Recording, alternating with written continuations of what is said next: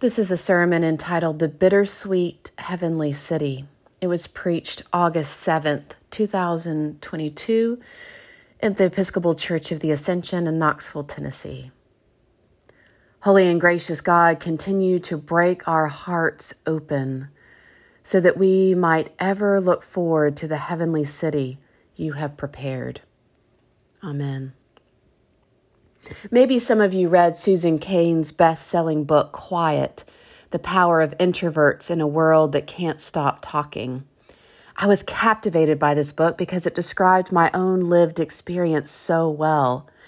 I remember my mother calling me from an airport one day telling me I had to read this book. It was so us. Being introverts is something my mother and I bond over. Naturally, after being seen by an author so well, I anxiously awaited her new release this spring, Bittersweet, How Sorrow and Longing Make Us Whole. In this book, Cain argues that some of us are designed with a bit more melancholy than the rest of humanity, while others have temperaments leaning towards happy, aggressive, or calm. All of us each have various temperaments within us. It's a matter of what we have more of, what the ratio is within any given individual. And though some of us lead with melancholy, all of us have melancholy tendencies. So this book really is for everyone to see, understand, and appreciate the melancholy within us. Cain begins Bittersweet with a quote from a professor of psychology who writes, Gregory the Great spoke about compunction, the holy pain, the grief someone feels when faced with that which is most beautiful. The bittersweet experience stems from the human homelessness in an imperfect world, human consciousness of, and at the same time, a desire for perfection. This inner spiritual void becomes painfully real when faced with beauty. There, between the lost and the desired, the holy tears are formed. It turns out that being a crier for so many of us is directly linked with feeling the bittersweetness of life. When your heart feels the great ache of holy pain, when grief swells in your chest, your heart swings open and you're face to face with your own yearning for home, caught between the lost and the desired. Cain says the bittersweet is also about the recognition that light and dark, birth and death, bitter and sweet, are forever paired. The tragedy of life is linked inseparably with its splendor. She says you could tear civilization down and rebuild it from scratch, and the same dualities would rise again. To fully inhabit these dualities, the dark as well as the light, is paradoxically the only way to transcend them. And transcending them is the ultimate point. The bittersweet, she says, is about the desire for communion, the wish to go home. Cain says the bittersweet is in all of us. It's the despair that the perfect and the beautiful world is forever out of reach. But bittersweet at its best is when we summon it into being. Cain calls this state that we're longing for the perfect and beautiful world. As Christians, we call it the Garden of Eden or the Kingdom of Heaven. The Sufis call it the beloved of the soul. She says there are countless other names for it. For instance, simply home or somewhere over the rainbow. Or as novelist Mark Merlins puts it, the shore from which we were deported before we were born. C.S. Lewis calls it the place where all the beauty came from. They're all the same thing. They're the deepest desire of every human heart. In Genesis, we hear God speaking to Abraham, who is still being called Abram at this point. In a vision, Abram hears the word of God saying to him, "Do not be afraid, Abram. I am your shield. Your reward shall be very great." And Abram goes back at God with his doubts. Abram just cannot see how God is going to take the current circumstances of his life and fulfill his side of the covenant. God's voice comes back at Abram with clarity. God leads Abram outside and has him look upwards at the vast sky. God tells Abram, look toward heaven and count the stars, if you are able to count them. So shall your descendants be. And Abram believed the Lord. He didn't have any idea how God was going to carry through with the promise, and he chooses to believe him. In Hebrews this morning, we hear Paul interpreting this very passage from Genesis. He's sharing with the followers of Jesus that faith is the assurance of things hoped for, the conviction of things not seen. Let me say that again. Faith is the assurance of things hoped for, the conviction of things not seen. Paul shares that Abram obeyed when he was called from the place and set out to receive his inheritance. And the scripture says he set out not knowing where he was going. By faith, he stayed for a time in the land he was promised as in a foreign land. Abraham was willing to do this because he kept looking forward to the city that has foundations, whose architect and builder was God. Abraham didn't know where he was going. He had to set out without direction, purely on faith. It seems what grounded him was his faith, his ability to stay connected to the assurance of things hoped for, the conviction of things not seen. There was a longing, a deepest desire in Abraham's heart that kept him anchored in his connection to God and his eyes tethered to the city that has foundations, whose architect and builder was God. It was by faith that Abraham indeed had a son by his wife Sarah. From Sarah, this one person whose womb was not considered full of hope, a single descendant was born that created a pathway for descendants, as many as the stars of heaven and as innumerable as the grains of sand by the seashore. Now, what's interesting and maybe a little tough to swallow here is that all of these died in faith without receiving the promises. And from a distance, they saw and greeted those promises. As they moved about the foreign land, they were honest. They confessed that they were strangers and foreigners on the earth. And I love this part. For people who speak this way, make it clear that they are seeking a homeland.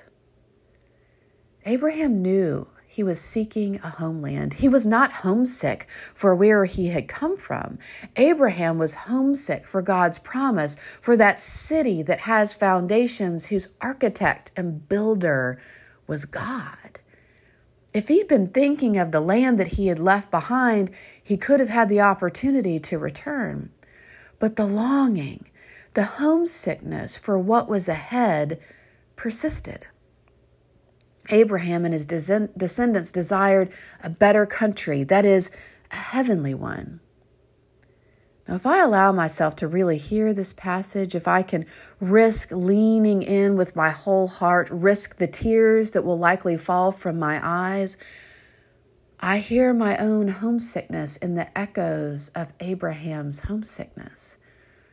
I can hear the seeking of my own soul for a homeland, a city that God has prepared. Like a child missing my parents when away at a sleepover, that deep ache in my chest. I can feel that longing for the perfect and beautiful world, the Garden of Eden, the kingdom of heaven, the beloved of the soul, somewhere over the rainbow, the shore from which we were deported before we were born.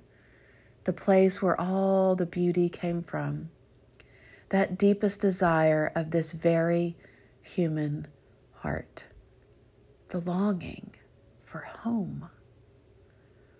This passage begs the question, as people of faith, where is home? Where is that city God has prepared? And is there any hope of actually arriving at home given the narratives of the Hebrew Scriptures and the theology of the New Testament? This makes me wonder about Jesus' own experience with homesickness, a yearning to feel closer to his Father. Did Jesus miss the nearness of God, his Father, as he walked the earth with humanity? Is that why he went off to pray so fervently? Was he yearning to feel that closeness with his Father amidst the earthly activities of eating, drinking, healing, and sharing the Father's wisdom and love? And is this ultimately why we turn towards God in prayer as well? The spiritual practice of prayer being the turning towards home, pouring our homesickness out to the only true source of satisfying connection.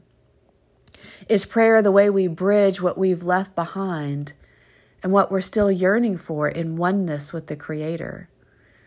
Does prayer create a rainbow that allows us the path toward home?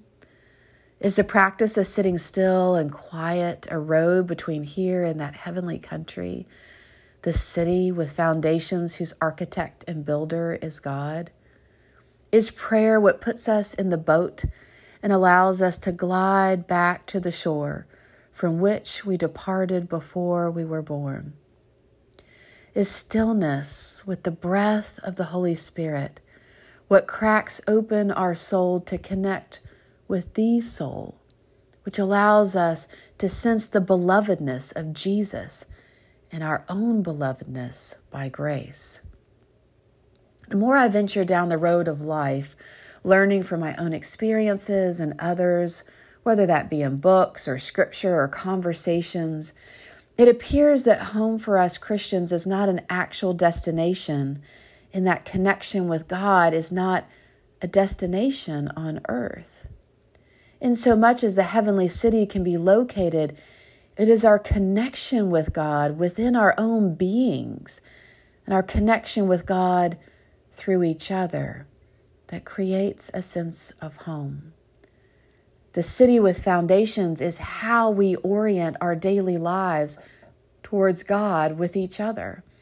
Home is our willingness to stay open to how God meets us in the mundane moments of life, our messy relationships, and all the ways God delights us with surprises, unexpected circumstances, people, encounters we could not have predicted.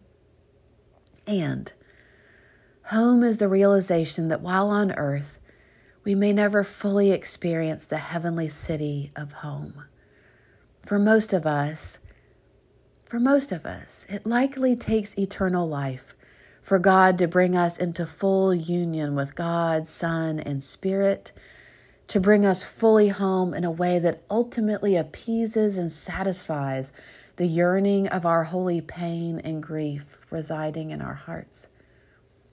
This is strangely good news. Our supple, human, beating hearts naturally yearn for our Creator. God is the only satisfying home because God is the architect and the builder of home. So as we walk the way of love together, may the eyes of our hearts stay open to experience the glimmers of home that come to us in the felt sense of the bittersweet. May the fleeting moments of connecting to home satisfy us enough, knowing with every step and breath we're ultimately walking towards the only true home. Amen.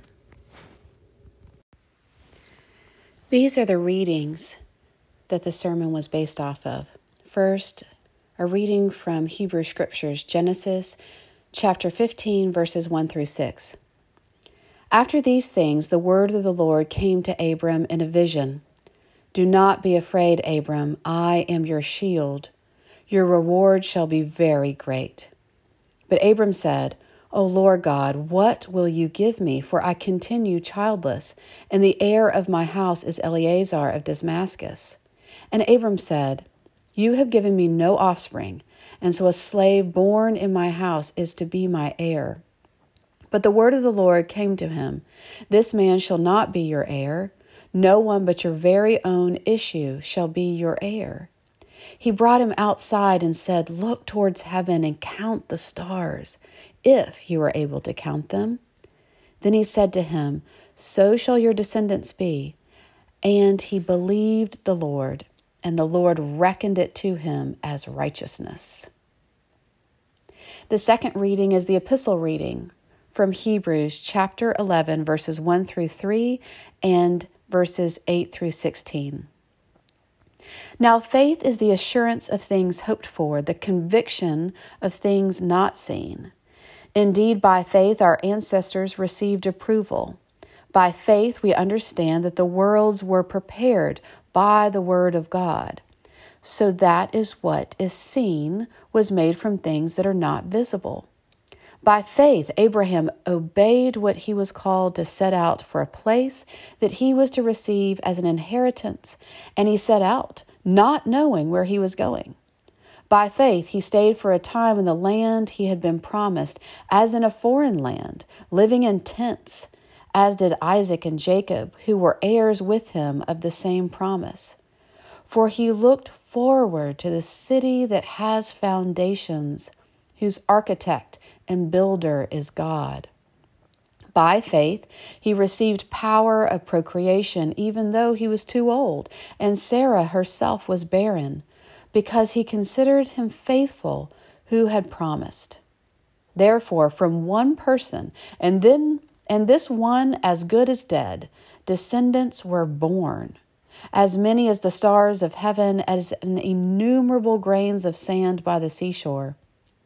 All these died in faith without having received the promises, but from a distance they saw and greeted them.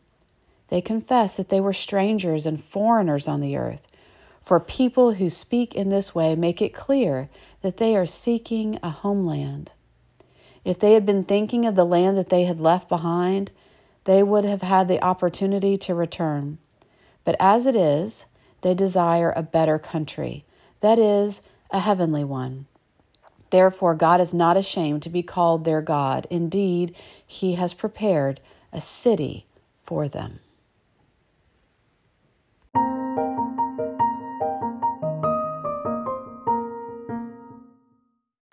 To learn more about my offerings, you can always find information at my website, carolinevogel.com. I also serve as the director of Spiritus Knox, which is a center for learning and practice in Knoxville, Tennessee. You can find more information about all the gatherings we provide there at spiritusknox.com. If you'd like to meditate live together, you can use the app Insight Timer and meditate 8 a.m. Eastern on Saturday mornings. That's the app Insight Timer. And we meditate together in body and spirit live, 8 a.m. Eastern on Saturday mornings. Look forward to seeing you there.